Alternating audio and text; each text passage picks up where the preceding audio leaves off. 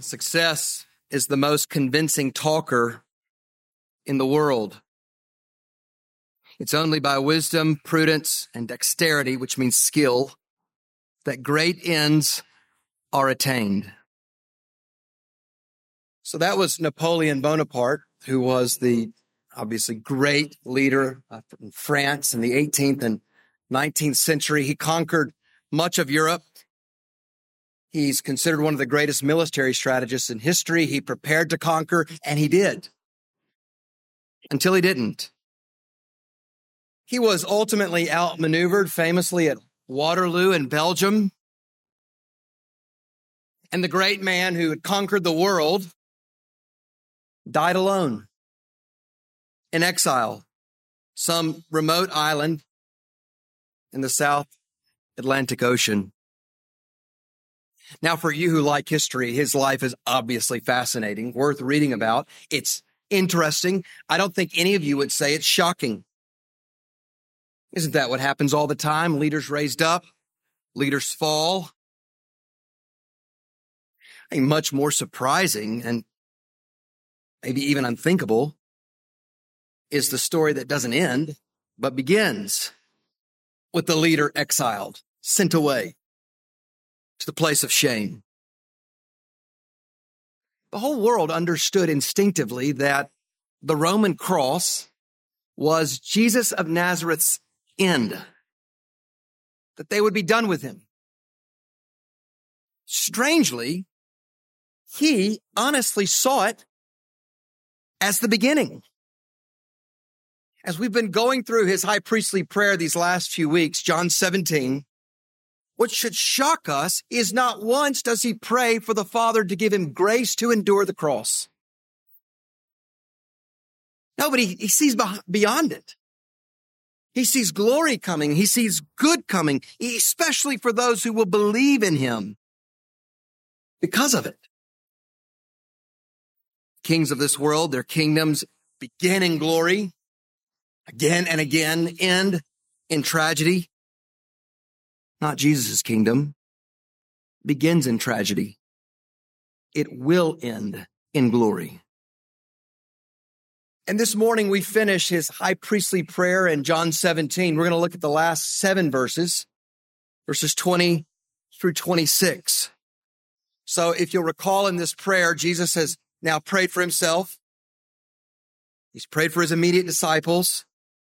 And now before he goes to the cross, he intercedes before the Father for you who will believe in him.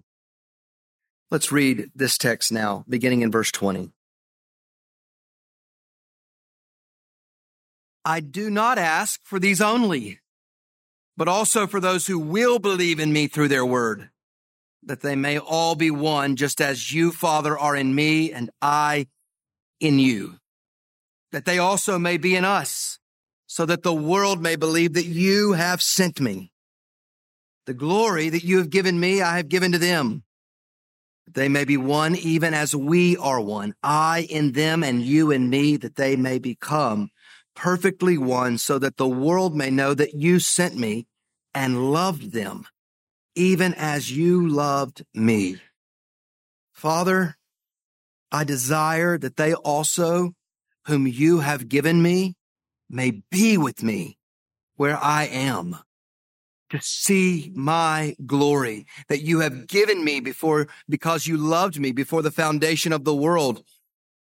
O righteous Father, even though the world does not know you, I know you. And these know that you've sent me. I made known to them your name, and I will continue to make it known, that the love with which you have loved me may be in them, and I in them. Here's what you should see from this text. Jesus died to bring about otherworldly unity and otherworldly glory. Jesus died, bring about to purchase for his people an otherworldly unity and otherworldly glory. And if you're taking notes, that'll be the 2 things we see from this prayer. First, otherworldly unity. Otherworldly unity. verses 20 through 23. We're coming to the end of this prayer, and what is so obviously strange about it is that Jesus is praying for people he is certain will believe in him through his disciples' word. So he's already made this kind of thing clear in this gospel. Back in John 6, he said then, all that the Father has given to me will come to me. But that wasn't when the cross was squarely in his sights. Now he knows the cross is coming. He sees it, and he clearly sees this as a new beginning. I can't fathom that anyone who went to a Roman cross ever prayed like this, except Jesus, who will believe in me. On the other side of this, he clearly wants his disciples convinced there are sheep they must find because of their word about the cross. So this would give his disciples confidence and boldness to proclaim the cross of all things to the world as salvation. And it would comfort his people, disciples. So are you believing in Christ crucified this morning? Then this is about you. The shepherd knows his sheep. Think of this. Jesus Christ was praying for you even before you knew to ask for prayer. Strangely, Jesus didn't go to the cross a little nervous that everything was going to work out. He went certain of it. For him, the cross was not the tragic failure, but the glorious triumph. These disciples who are about to fail Jesus massively would not fail him so greatly that he could not use them. And for you as a Christian, you cannot fail so greatly as to stop Jesus Christ from bringing you to believe. I think the more you understand that your salvation was the great plan of God from before the foundation of the world, the more it explodes your love for him, the more it grows you in understanding salvation as a stewardship. He's staring at the cross, and yet his sights are set on those who will believe in him. And what does he pray for those who will believe? Look at verse 21, that they may all be one, just as you, Father, are in me and I in you. Of everything he could have prayed for, he prayed that his own disciples would have an otherworldly unity. If this is the main thrust of his prayer, we should look at this. I want us to think about 4 things that we should observe, learn about Jesus' prayer here. And the first about this otherworldly unity is this: the Father and the Son created our unity. They created our unity. The main reason this unity Jesus prays for his people is not of this world, it's not a unity we create. It's one he purchases and creates by his blood. Since the fall of the world into sin, humanity has been united fundamentally in this way, in its rebellion against God. That's the unity we've created. That's what we've done. Apart from Jesus, we are united with this world. We love what this world loves. We desire what this world desires. So it's common, but it's not always wise when leaders appeal to our shared humanity to inspire us to do something great or good in the world. What we most fundamentally share together in our humanity across cultures and nations is our desire to throw off God, to keep him quiet, to push him to the side, to deem him irrelevant in his own world. The world has a natural unity of its own doing, its own power. But by the cross, the Father and the Son supernaturally create a people that brings about a unity through their power and their doing. Spirit-given, supernatural life creates unity between others who have also been supernaturally made alive by the Spirit. Now, we must understand this because we're not trying to create a unity here. We're trying to make visible the unity the Father and the Son have created. So by our togetherness, we're displaying, we're protecting what God has done by his power. We're not trying to create that by our power or cleverness. They created our unity. Second, the Father and the Son are concerned for our unity. They are concerned for our unity. Verse 21, that they may all be one. Verse 22, the glory that you have given me, I've given to them that they may be one. Verse 23, that they may be perfectly one. So God has created our unity, but clearly our unity has not reached the perfection it ultimately will. So we work for it. When Jesus says here he has given us the glory that the Father gave him, verse 22, he means by this the excellence of his character. To know who God is, truly, you must see him in the climax of his revelation in his Son, Jesus Christ. Jesus' glory when he was on the earth would not have been noticeable because he looked so differently. Clear from Scripture, there was really nothing in him to attract us to him, but that he lived so differently. It was the glory of his person, who he was as the very image of God, as he lived and he talked. What glory has he given us?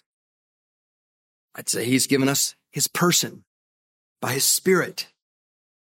By this, by grace, we reflect the excellency of the character of Jesus, and by grace, slowly, imperfectly, but truly, it makes the Christian distinct from the world. I think an obvious question as you read this is, did Jesus fail in this prayer? Did he fail? I mean, even under Protestant Christianity, there's divisions, lead to different denominations. Protestant Christians disagree over things like baptism and church government and the specifics about the return of Jesus, the work and the role of the Spirit and gifts as they relate to today and other areas. Even in these disagreements, where deep and lasting unity is found is in the gospel. That unity is foundational and it triumphs over secondary issues, even though secondary issues matter. So the gospel, Christ died for our sins and was raised from the dead according to the Scriptures on the third day. And this is a gift that is received by faith from first to last, is of first importance. It's foundational. It's because we understand we hold to a different gospel than Roman Catholic friends or other groups, that we do not share this most fundamental unity together, that we do share with other Protestant evangelical Christians. And yet, this does not mean these secondary issues do not matter. If you think about your Bible, it's not just one page, quite a number of pages. And I think it'd be like saying the only gear that a car needs is drive. Car has different speeds. It does different things. It has gears that function for a certain purpose. Much more the Word of God. Just because a biblical teaching is secondary does not mean it's unimportant. God didn't just say, hey, this is how to be saved, and then nothing else. He reveals teaching, how to understand the church and missions and worship and so forth. So how we understand his word on these matters. We're accountable for it. Sometimes it might prevent partnership with brothers and sisters with whom we know a deep unity in the gospel. So as you look at divisions, in a very profound sense, good fences make good neighbors. Convictional fences promote rather than destroy unity. It's when we bind ourselves to the word that we're best positioned to shake hands over the fence in the gospel, while at the same time protecting our own consciences, according to God's word, where we believe the Bible commands us differently.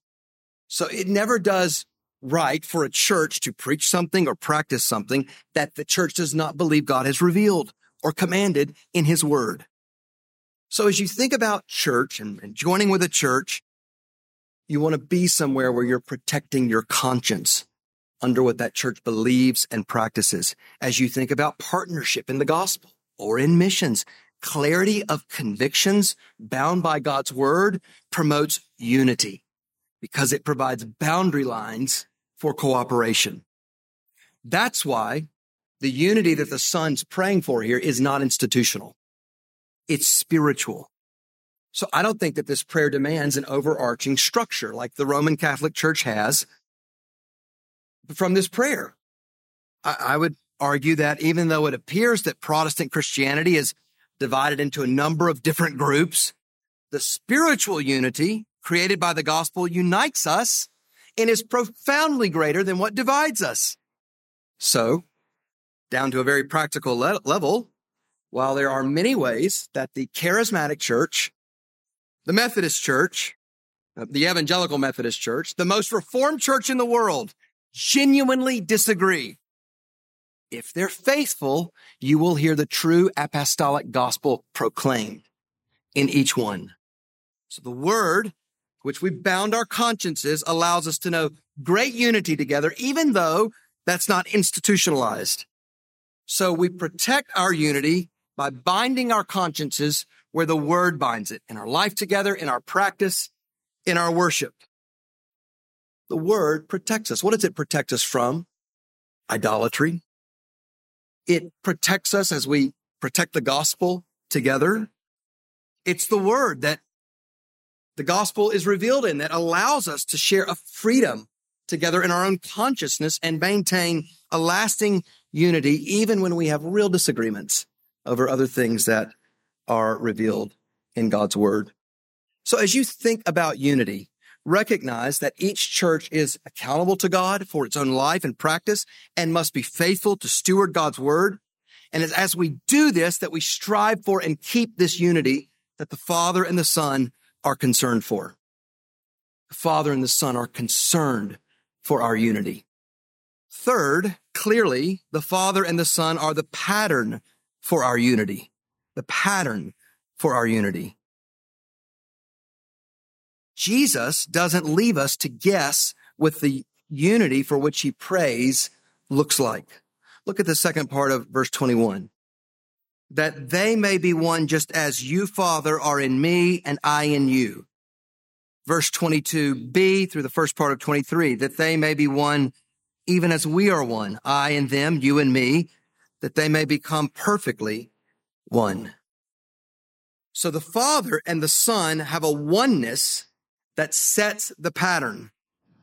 Oneness begins with the triune God.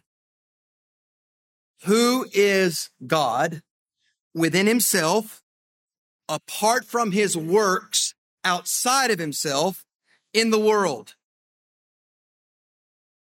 God is within himself absolute perfection.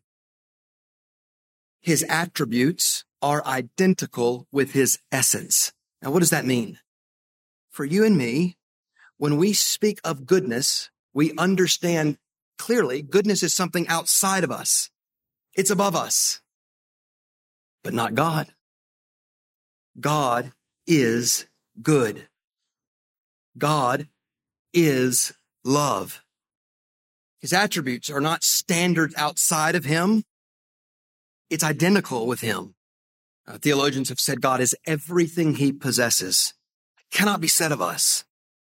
And the reason that Jesus can say the Father in me and I in you is that the Father, Son, and Spirit each share one undivided nature, each one fully and wholly God. Jesus says the Father is in him, he is in the Father, because each person is fully God. Whole God is in each person. And so the three persons are in one another. They mutually indwell one another. So what we have when we see who the triune God is really within himself is something so profound that honestly, there's no human analogy that is like it. They all fall short. At their very best, a husband and a wife desire to have a union so close that they're one, not two.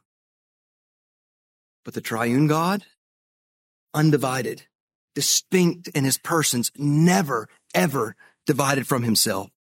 And so because of the mutual indwelling of the three persons, the one single God always acts out of love and communion that God knows within his being. So basically, God, apart from this whole world, is infinite fullness and life and love, knowing joy that we cannot fathom within his own person. The question is not, honestly, how did God create the world? But in one sense, why? Why would this God, who doesn't need the world, create it? He does so for his own glory and joy, that he might put it on display as creatures see him and enjoy him. And it's from this life that he has within his person, this unity, that the pattern of life is set for his people. I would hope that you would see that what the Son is praying for should astonish us and cause our minds to soar. The bond of a mother with her baby, or the husband and wife who so love one another that they are almost like one, is but a faint echo of the love and the oneness of Father and Son. And it points us toward a unity for which we were created and are headed. So the Father and the Son were not bored before the world was created. They were exploding with life and fellowship, and in union acted to create, to sustain, to redeem, to recreate the world. And it's that unity that undergirds their unity in their mission. So just as they are one, they act together as one. This pattern by the Father and the Son is, as one writer says, the unity of common mind and purpose, an unqualified mutual love, a sustained comprehensive togetherness in mission, as revealed in the Father-Son relationship. So for our joy, for our life, the Father and the Son created unity among us and set this pattern for us. The only way that you will see the heights of the Son's love for his own and the plans he has for us is understanding more and more who God truly is in himself. The infinite love and fellowship he has within his own being. Jesus prays for this oneness, and then he goes to die for it, that we might reflect this unity that has been in God from all eternity. And finally, Jesus prays for the goal of our unity, the Father and Son's goal of our unity. Why does he pray for this unity?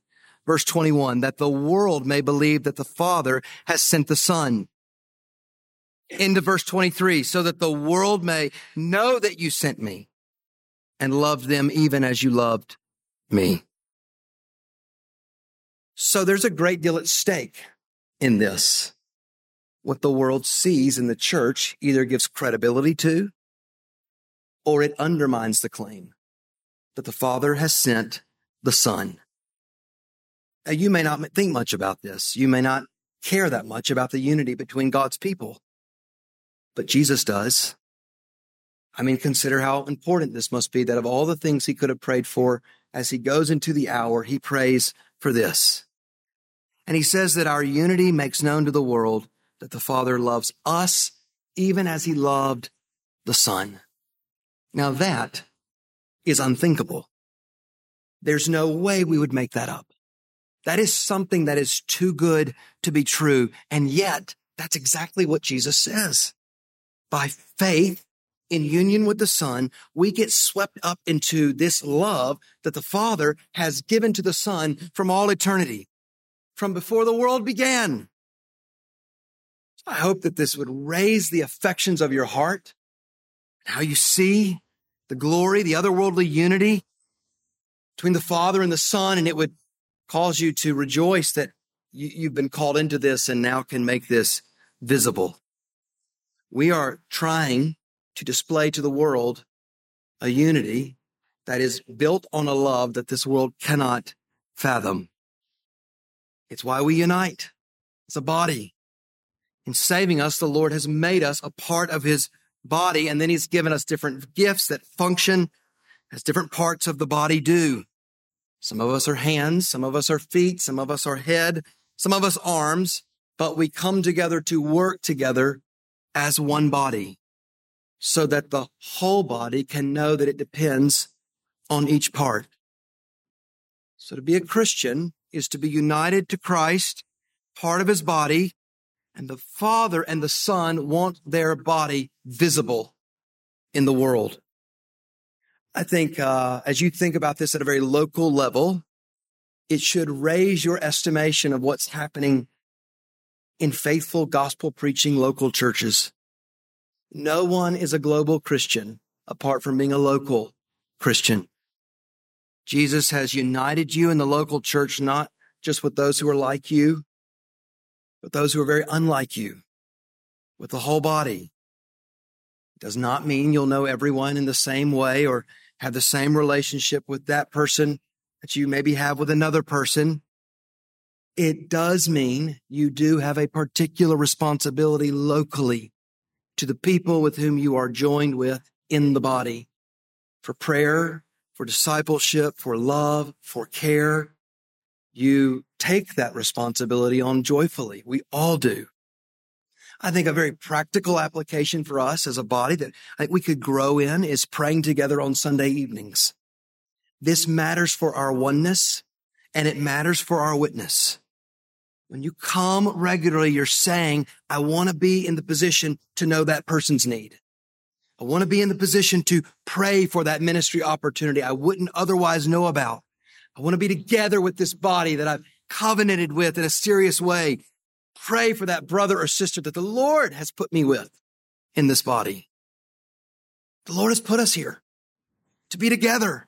One, that the world might know that the Father has sent the Son and that he loved us even as he loved the Son. I think for us as parents, we do want our children to see us prioritize this, to make sacrifices, to even be inconvenienced for this. This works toward our unity and our mission together as a local church. Set the time aside. Prioritize it. It will bless you. It will further your labor and your ministry. But more than all of that, it furthers our life together and it brings glory to the risen Christ. I mean, do you see here how the oneness of his people is Jesus' plan for evangelism? By this otherworldly unity, the church makes visible the supernatural power of the gospel. It's why I see the wisdom of and long for those who are hearing the gospel to see it's visibly displayed in a local church as they're seeing the way that God by his gospel brings together a group of people who have no business being together. That's the power. The local church, it makes visible what is otherwise invisible. And enjoy this unity. Enjoy it. The Son has prayed for this. He's purchased this for us. I personally don't think there's any place on the planet like the local church. Yeah, for all of our strangeness and idiosyncrasies, we have weird uncles and cool people. We have the broad spectrum, but there's nothing like the bonds and the joys that you know together in the local church. The ways that we can relate to one another in ways that you can't in any other setting. Why? We see ourselves, we see God, we see the world in the same way in Christ. It's why we labor to protect our life together. We know what a gift this is from the Lord. The Son prays and the Son dies so that his people might have a unity that this world could never produce, because this unity comes from another world, an otherworldly unity, and also an otherworldly glory, an otherworldly glory, verses 24 through 26. The Son's sight is not set squarely on the cross, but even beyond it, he sees beyond this age to his glory. Verse 24. Father, I desire that they also whom you have given me may be with me where I am, to see my glory that you have given me before the foundation of the world. Jesus wants his people to be with him, to see glory that is his, glory that only comes to him through the cross. Now, what has the Son known throughout his entire life in the world? He has attested that the Father loves him, but what he's not known as he walked this earth was his own visible glory being seen. The cross, as the way to glory, was what the disciples were not prepared for. It was not the tragic end. It was the glorious beginning. And so in order to believe, we must all see what the world sees as folly, we must see as glory. If you're not a Christian, maybe you're bored to your tears at this point, come back to me and listen. What's true about Christians is what the world sees as foolish or as weak or embarrassing. Some people even think it's a lie. We see it as glorious. The cross of Jesus Christ. And if you would think about the cross, what it's telling you is that you see glory in this world wrongly. That you and I have pursued glory wrongly. And the cross comes to confront you in that, and it saves you from that. If you would see Jesus for who he is, you must see the glory of his life and his cross and believe. The cross not only exposes the pride and the folly of this world, it exposes you, exposes me. And the cross stands as the only way that this world can find salvation. Jesus bore in his body on the cross the sin everyone would ever put their trust in him. Through the cross comes resurrection glory. Do you see glory there? Or is it just boring and irrelevant to you? The depths to which the God who created the world has gone to accomplish salvation for a world that doesn't deserve it.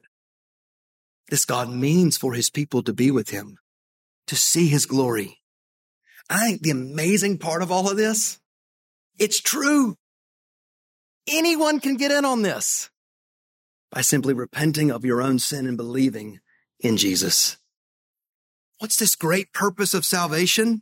It's to be with Jesus where he is, to see, to savor his glory. Some of you this summer saw things that were amazing to you. Maybe it was a landmark. Maybe you saw natural beauty. Sometimes when you see something like that, it's incredible, but you can't keep seeing it. You have to move on. Don't think of the glory of Jesus like that. This is a sustained seeing of his glory such that it transforms the way you see everything else. To understand this, prayer is to be certain glory is coming. Did you realize when we read the scripture earlier, Zebby led us, that even Moses, who communicated directly with God, who mediated with God on behalf of his people, when he asked to see the glory of God, God told him he could not see his face and live. His glory was such that he had to hide Moses in a rock, interestingly, as his goodness passed by him. Moses did so much for God's people. It doesn't compare with what Jesus has done and will do. He will bring us to his place. We will see his glory, and he will prepare us such that we're in bodies that can see his glory and live. Jesus means for you to gaze to where you are headed, to what is coming. And what that does is it propels you to be faithful today. Why does Jesus have this glory? Because the Father has loved him eternally from before the foundation of the world. And notice this link, verse 23, the Son prays in light of the fact that the Father loves us even as he loves the Son. Verse 24, Jesus connects the glory given him because the Father loved him before the foundation of the world. So clearly the Father loved us in Christ before the foundation of the world. That's what this must mean, because he's loved us even as he loved the Son. And just as well, we will see the Son's glory. We will participate in it. We will share in it. Glory is coming. Unimaginable, otherworldly glory. A glory that has been shared between the Father, the Son, and the Spirit, reveled in before the world began. Glory is what we as image bearers were made for. Glory. Not some set of rules, not law. Glory is what Paul says we fell short of. And by the cross and the resurrection, glory is what we are destined for. Light, momentary afflictions, preparing us for an eternal weight of glory. That trial in your life right now as a Christian, preparing you for glory. That longing that you have so deep that has not yet been fulfilled, preparing you for glory. That sickness, that disease that you would have never asked for, but God wisely planned, preparing you for glory. That sorrow that is so deep, preparing you for glory. Glory is coming. And what is your confidence and your joy is it's all dependent on the power of God, not yours. He will do it. He doesn't just save us, but by saving us, he's transforming us. Look at verse 25. Righteous Father, even though the world doesn't know you, I know you, and these know that you've sent me. The eternal Son of Glory goes to the cross, and the world does not even know it. Doesn't see him, cannot discern who he is. Not then, not now. Did he fail? No, because he knows his righteous Father. And he knows that because of who God is, that the world stands condemned. And it's not just Jesus who knows his Father, his disciples do. We know Jesus. We know that the Father approved his work, accepted his work, and the Son has made known to us his name. So this is different. Unlike in previous periods of time, the Son has disclosed the fullness of the Father's name. Notice verse 26, and the Son will continue to make it known. And that comes by the indwelling work of the Spirit. Why will the Father continue to make himself known to his people?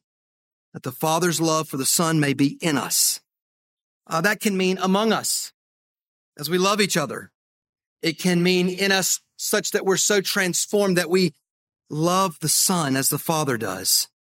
That characterizes our love for the Son and for each other. To love the Son is to love the Son's people.